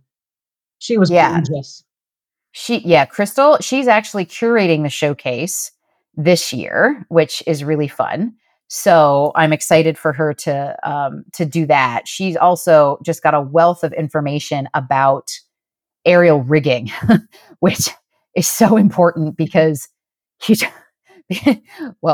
you don't have to have all of the information about aerial rigging. Yes. I mean, we've learned a lot. We've learned a lot, but it's also nice just to make sure we have extra hands to help with that. We also have power flow. So these tend to be your tricksters, the folks who are, doing some of the big power tricks. We've got up and coming. So up and coming is the only showcase, or up and coming stars, where you will not share the stage with someone who is quote unquote famous. And I think that's important for people who do not have a lot of performance experience. It can be really daunting to say, oh, Ashley Fox just performed. I'm going to go out after her. And you're like, oh God, no. Ashley Fox is PS, one of the sweetest people in the world. So no one should be afraid of Ashley because she's so sweet. So up and coming. And then we also have the sports showcase. So sports showcase was new technically last year, but you couldn't apply to it. We just saw, and this is how also creepy came up, is that there was just a lot of people applying who are kind of in that sport. So people who are more focused in like American Pole League or USPSF, who are looking to promote pole in the Olympics and have a formal judging criteria. So we had them, but now you can apply to that. We also have the experimental showcase, which debuted a couple years ago. That's for folks who are just, maybe you're not fitting in any box and you think what you're doing is like weird or cool. Or I think of people like Yvonne Smink, who has a lot of really cool movements like that. And then our newest showcase, I think that's, oh my God, I think I got them all. And our brand new showcase is the Latin Heritage Showcase. So PoleCon, I like PoleCon to be representative of the community. And so I'm always looking at what are kind of the trends, what's happening. And that's how I book workshops. And that's how I book, look at the showcases. And the Latin community, broadly, folks from Central, South America and Europe, as well as those of that heritage in the United States or elsewhere, they really showed out last year. I mean, we had a huge crew from the Caribbean, particularly from, Puerto Rico, from the Dominican Republic.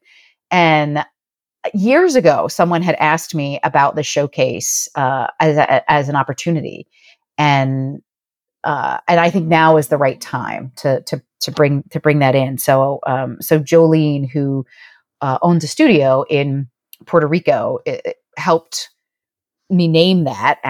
Polled a bunch of pollers to understand what was the best name, and then she will be curating that showcase. So so there's lots of showcases, whether you identify stylistically in some way, or if you identify more in terms of your personal identity.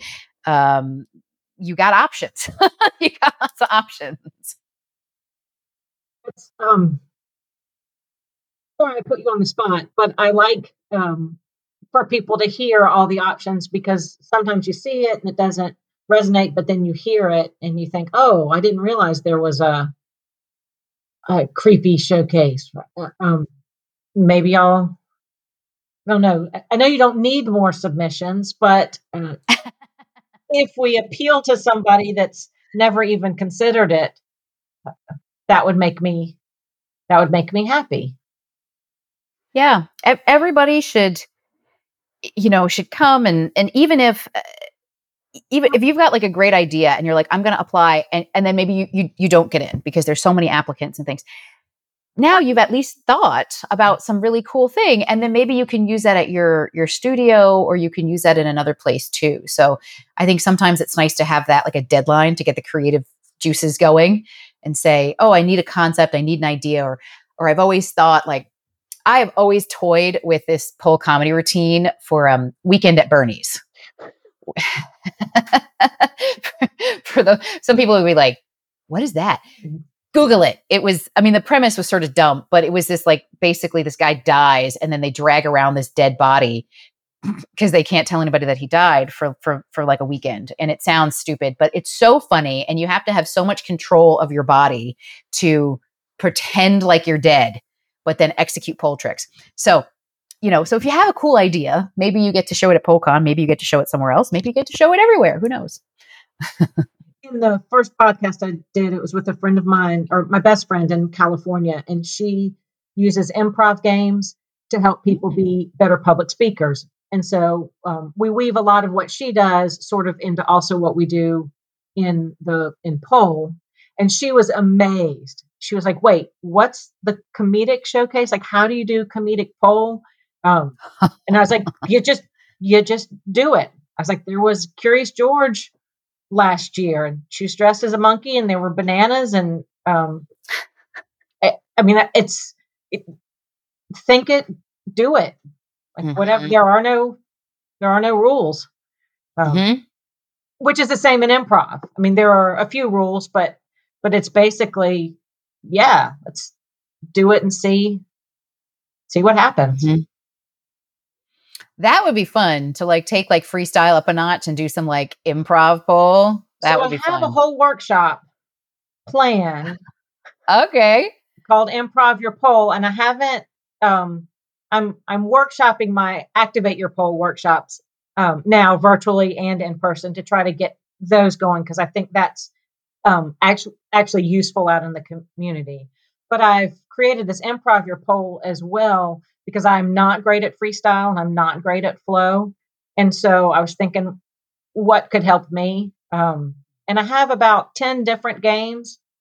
So depending on how long you want the workshop to be, to sort of get people out of their heads and take what they know on pole and just make it work. Like one of the games, you pick a song out of a box, just it's got a bunch of random songs. And actually, no, you go pick a prop. So you find a prop that you like and you pick the prop, and then you go pick a random song out of the box. And then you put the two together, and you don't do the whole song, a minute of the song, but you've got 2 minutes to kind of get your life right.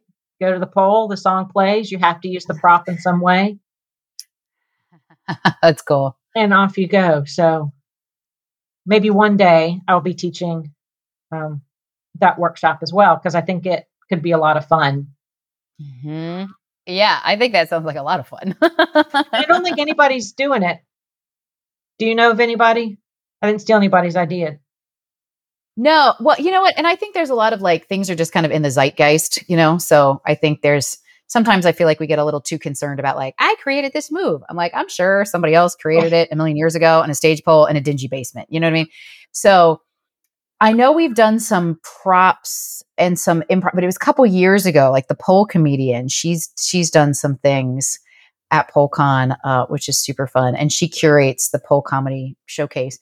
We're hoping to get her back. She moved to New Zealand a couple years ago and, pandemic, and then they couldn't, fly back. So hoping to get her back physically at PoleCon one of these days. Yeah, no, I do love the idea of improv and props and things. And we've had some burlesque folks who've talked about props, and because burlesque is a lot about props and how to integrate that into pole too. So I did a showcase for our studio in October and used one little bitty prop. It was just a picture, and I rolled over on my back and put my legs up on the pole, and I was looking at the picture, and it's difficult to figure out where does it need to be so you can grab it, but so you don't, then how do you get rid of it? Now it's just a little piece of paper. Mm-hmm. So. Yeah. PoleCon 2018, I think it was Contemporary Showcase, Pink Puma performed with a piece of paper. And it was kind of this story of like a love note. And she put this piece of paper in like every orifice. It was as she moved, because Pink Puma does some like pretty intense tricks. And it was amazing to watch her never drop this piece of paper. So PoleCon YouTube, search for it, Pink Puma. Okay. There are so many, I feel like they're like baseball stats where I'm like, PoleCon 2015, but there's so many cool things. I still haven't even watched all the performances from last year. Oh, wow. Because there's so many. There's so many, and there's so many amazing performers. Yeah, it's just super cool to see the things that people do. Like sometimes I help Lakin, our photographer, with the photos, and I look and I'm like, was that a piece of bread? Like, what are they? Like, what is that? Was that, or like the dildo thing, the strap on? I was like, oh, we had that on stage? Yeah. I didn't know. Like, okay. You need like a professional watcher, someone whose job for the weekend is just to watch all of the performances and take notes for you. Yeah, notes would help because like my stage manager Crystal is amazing, and her assistant stage manager Sunny, like they keep everything running on time, and and then Lakin sees all the shows. So sometimes I hear later, Lakin will be like, "Oh, did you see blah blah blah perform?" And I'm like, "Nope, sure did totally." Checking people in at the registration desk, putting out fires. It's cool. I'll watch them later. So some people, I especially folks that I've helped with their routines, or like some of my babies, I have to be like deputize someone at the front desk. I'm like, you watch the front desk. I'll be right back. I have to go watch. So, anything else on PoleCon? Anything that people need to know? Buy tickets now. Tickets are available. Tickets are available. Workshops will not go on sale until February, so we'll have the whole schedule out then. But you can apply now to perform. You can apply to do a paid workshop. You can apply to do a free workshop. All of those applications close mid-January. All the information. Plug, I did put in an application for a free workshop. Yay! And it's awesome. I want people to apply because there's so many cool things, that people do that, that it's impossible for me to know everything. So I'm always fascinated to see stuff. And I try to pick workshops, both paid and free, that appeal to a variety. So like there's something for studio owners, or something for competitors, or something for hobbyists, or something for, and sometimes we wear lots of hats. But all those applications are up until January, and then everything will go out in February. Booths have taken longer than expected. I've had to go through a couple of exhibitor services companies. Things are just a little tougher since the pandemic, and it's in a lot of ways, it feels like everything's really back to normal. but in the hotel industry, it's really not. It's really not. So things are taking like way longer. It took way longer. People kept thinking like I was doing this for dramatic effect. They're like, announce next year. I'm like, I am not doing this for dramatic. Like I cannot keep a secret. Like, do not tell me your secrets. Like I just like to like share, you know, so as soon as I have booths, they will go on sale. There is sponsorship information up now on the website. If people are interested in advertising through PoleCon, there's information there. I'm always interested if people have something unique where they're like, hey, I run a unicycle company. Can we do a ride around? Or I'm just making that up, unless you have a unicycle company. We had one, you never know. One year we had an underwater photography.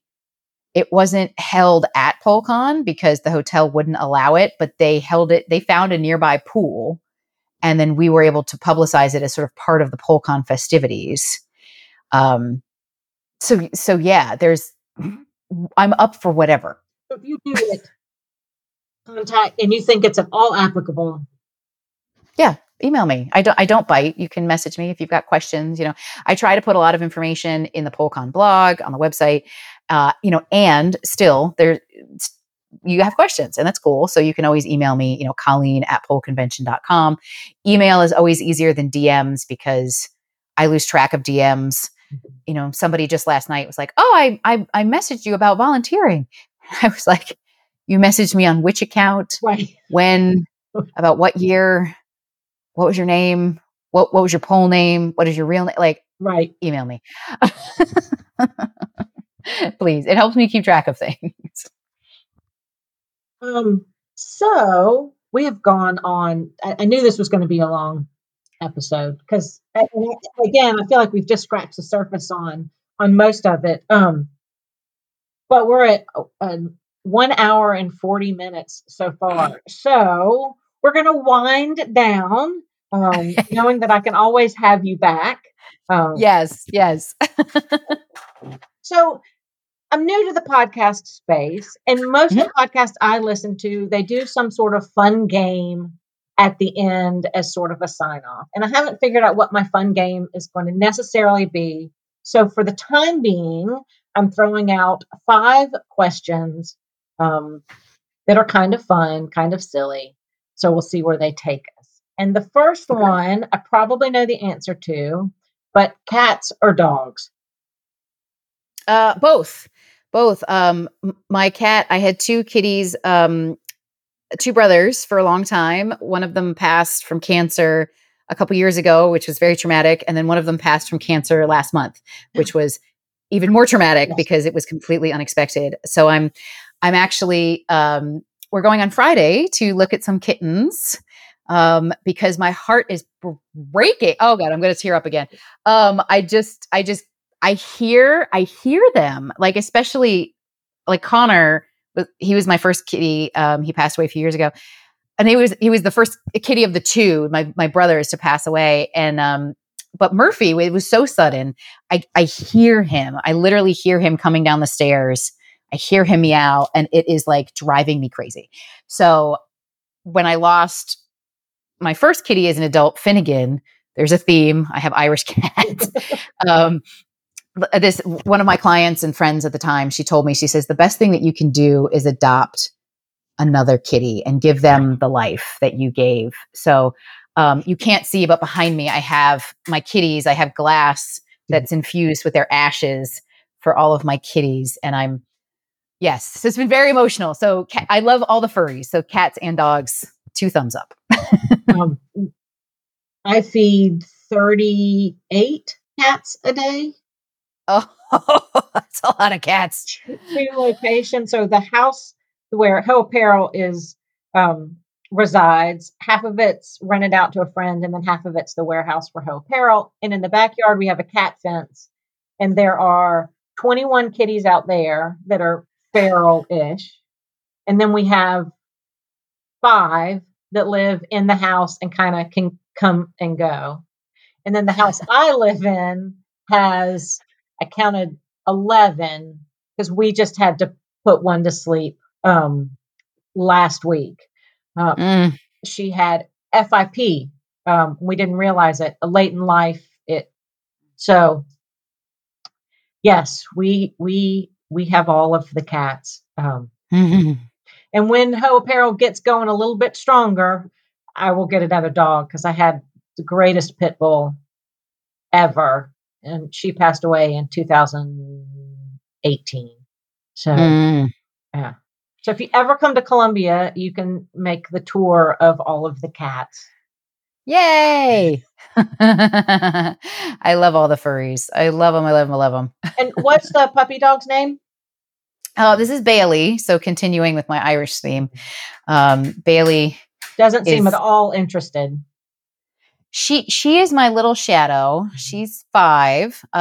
For a long time, my work did not allow me to have a dog because we were just so busy, and so it's so much easier to travel and things with cats than dogs. So when life started to change about 5 years ago, a friend came into the studio and she said, "Hey, did you want a dog?" And I said, "Actually, I kind of want a dog now." And I thought that it would be my partner's dog, not my dog. But Bailey has turned into my shadow. So as people have probably seen, she's all over in my videos and in my studio. She follows me everywhere. And we're hoping the two kitties we get will be more adventure cats, and we'll be able to travel with them like we travel with Bailey. So well, that'll be cool. I look forward to seeing those kitties. Yay. And I love Bailey in the videos. Yeah. She's the star. She's so cute. So what is your favorite pole trick and what is your least favorite pole trick? And it can be that you do or that you see other people do or the teaching, like however you want to take that question. My favorite pole trick is definitely the bird of paradise. That's like my signature move. It was one of those moves, and people hate it when I say this, but my body just naturally was okay with. And I know it involves a lot of very specific flexibility in terms of that joint laxity, as well as mobility, the strength to come in and safely in and out of that move.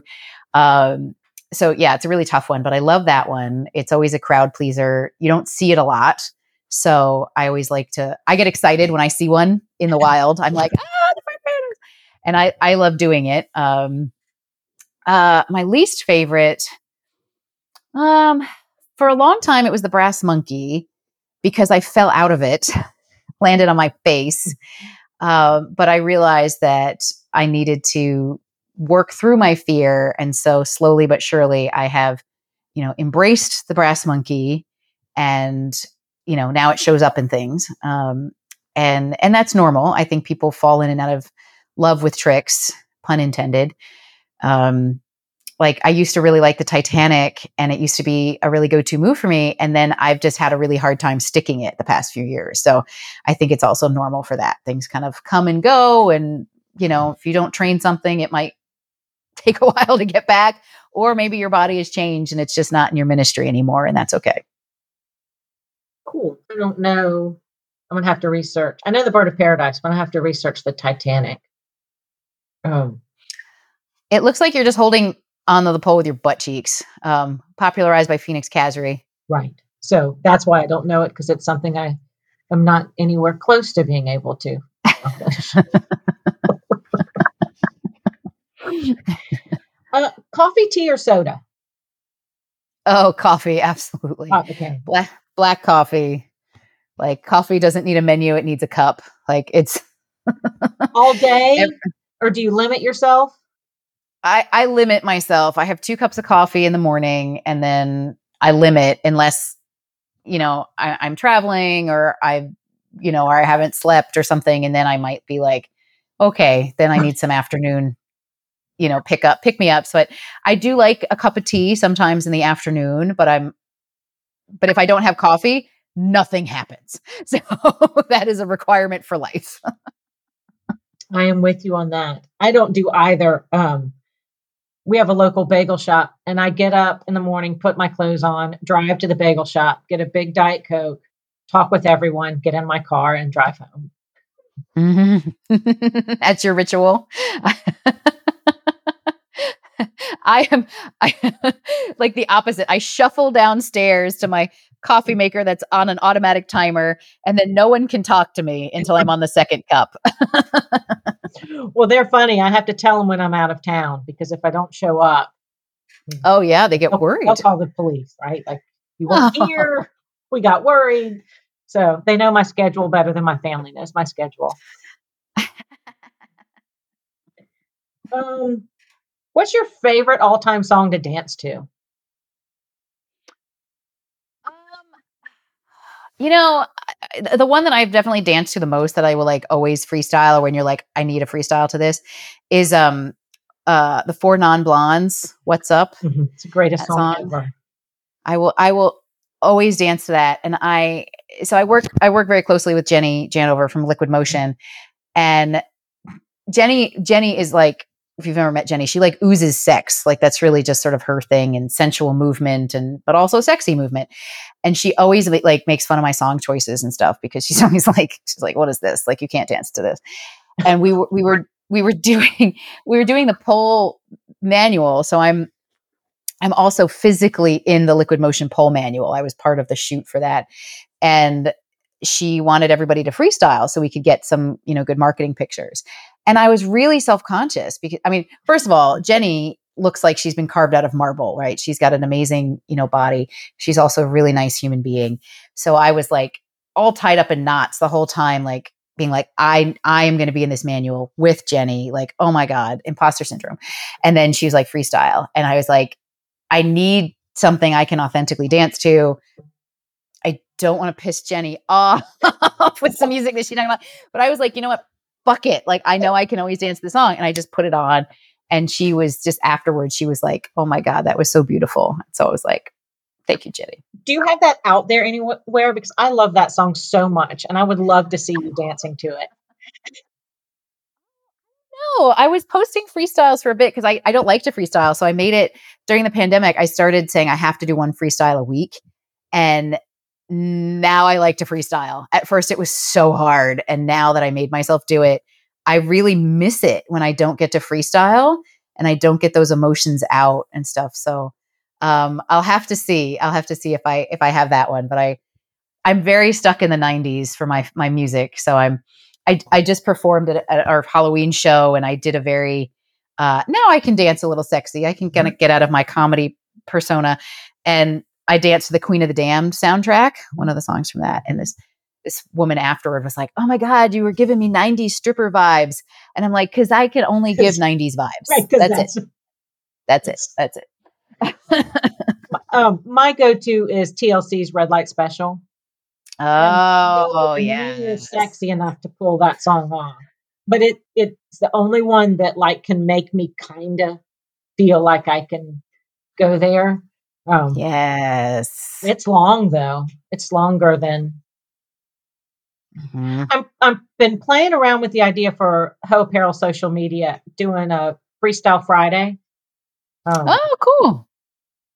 But I haven't gotten up the nerve. Like, I'm going to have to do it before I can actually try to make it a thing and get other people to participate with me. But this idea came to me about 3 months ago, and I've yet to start because I'm so bad at freestyle. I'm thinking maybe December, challenge myself. Just put on a song. What I'm thinking of is that you just shuffle. So just shuffle my Amazon, whatever comes up. And I got all kinds of crap. You just dance to it and then you're done. Kind of get used to it. So it gets easier. Friday, we'll make that a thing. Yeah, no, I'm down. That sounds awesome. And then the last question, and I didn't know that this was a debate, but apparently it is. Briefs, bikinis, or thongs? I prefer thong. I wear thong underwear. I know somebody was asking me about shorts, so I wear a lot of shorts from my friend Yaddy Maddie. She makes shorts, so I almost always wear her shorts in my videos. And someone was asking me about them, and she was like, "Oh, well, I don't wear any underwear." And I was like, "Well, I always wear underwear. I'm gonna double bag it just in case." Like, yes, that is my rule. There always has to be 2 layers between you and the world. Just in case. Too much can happen. too much can happen. And I am, and it's pole dancing. So sometimes like inevitably you're like, oh, that's a part of my body that I wasn't expecting to arrive in class today, but you're Here it welcome. is. Okay. Here it is. We'll just move on, and I feel like it's sort of when that happens with, with like my kids in class, I think it's like when toddlers fall down, like they fall down and then they look at the adult. They're like, should I be upset? And if you don't make a big deal, if the toddler is not actually hurt, they just get up and keep running. So if somebody starts their period unexpectedly, or if parts of their anatomy start popping out, if you don't make a big deal about it, nobody makes a big deal about it. Just be like, hey, boobie fell out, or like, I can see one of your balls. Like, cool, just like put them back in. Let's keep going. So My my friend Taylor that works for us through Ho Apparel, she's at all the PoleCon's. She did the last showcase with me at our studio, and she had a boobie pop out, and she was really self-conscious for like a short amount of time. And then I was like, hey, you just gave everybody a free show, right? Like they didn't have to pay for that. Like this time got so much better. And she was like, oh, that's a good way to think about it. Yeah. Like, yeah, no harm to you, benefit to the audience. So that's right. Just next time, make them pay. That's right. That's right. All good. Colleen, thank you for giving me such a large chunk of your time when I know that you are super busy. But I know everybody's going to love this conversation. It was amazing. Do you want to tell people where they can find you, all of your places? Sure. All of my places. So Instagram, I'm at Colleen Jolly. You can find out more about me at ColleenJolly.com. If you just Google Colleen Jolly, I own like the first 2 pages of Google. Oh, amazing. Yeah, I'm super proud of that. You should I realized that the other day. It's me. Colleen Jolly is my actual legal government name. I was born Jolly.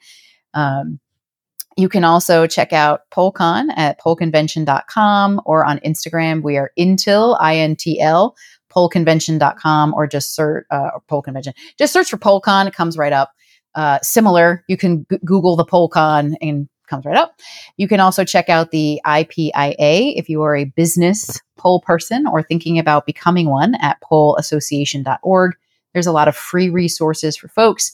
And then there are some pay for resources as well as discounts to places like Xpole, Expert. So if you're looking to be trained, if you're looking to open a studio, there's a lot of really relevant discounts for those kinds of folks. There's information. We have a financial advisor who specializes in folks who have unusual income. He used to be in the casino world, so he is very familiar with people who go home with lots of cash and need to figure out how to make retirement plans. So for my stripper sex worker folks out there. So yeah, lots of places to find me and my dog all over the place. So yeah. And then other than Ho Apparel, where can they find the book? In case they don't want to shop with me and they want to shop with you. Sure. Shop wherever you want to shop, right? Just buy the book and read it and then implement it. My website. So if you check out ColleenJolly.com /mobility matters takes you to all my mobility focused stuff.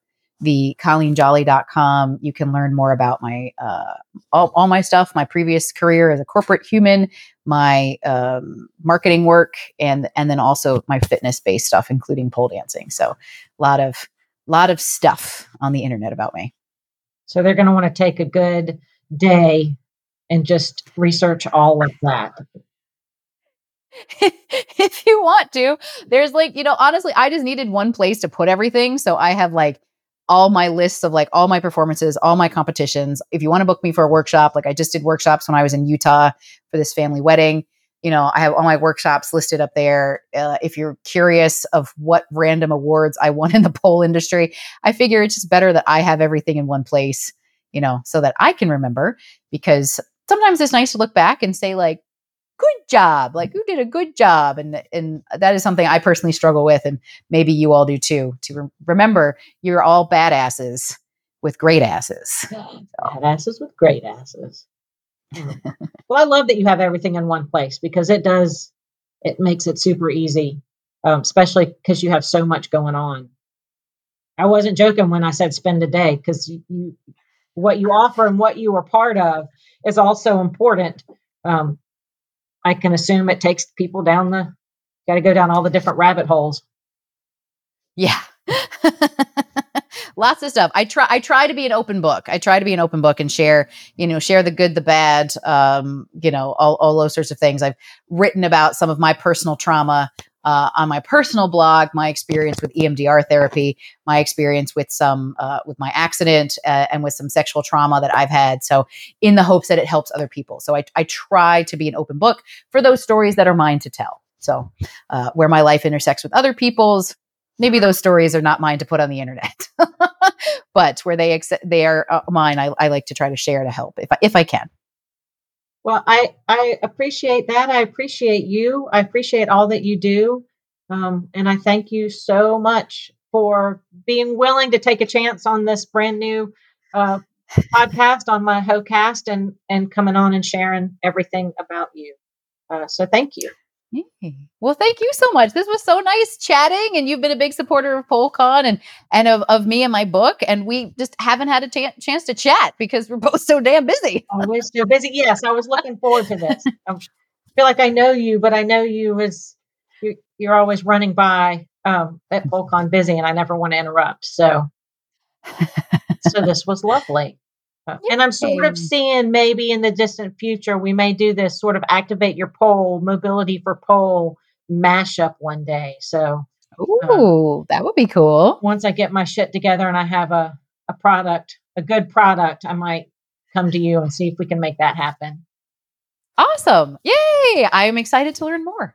Perfect. Well, dear, go about your Tuesday and have a wonderful day. And thank you. Thank you very much. We talking, this what we talk about it. Thank you so much for joining the first episode of the HoCast. If you are interested in seeing what my little company Ho Apparel is all about, you can check us out at www.hoapparel.com. That is Ho spelled HEAUXXX apparel.com. Or you can find us on Instagram at Ho HEAUX _apparel APPAREL, or on Facebook at Ho Apparel, again with just one X. So there's 3 X's in our website, only 1 X in our social media platforms. Or you can reach out to us via email at hoapparel3x's@gmail.com. See you next time.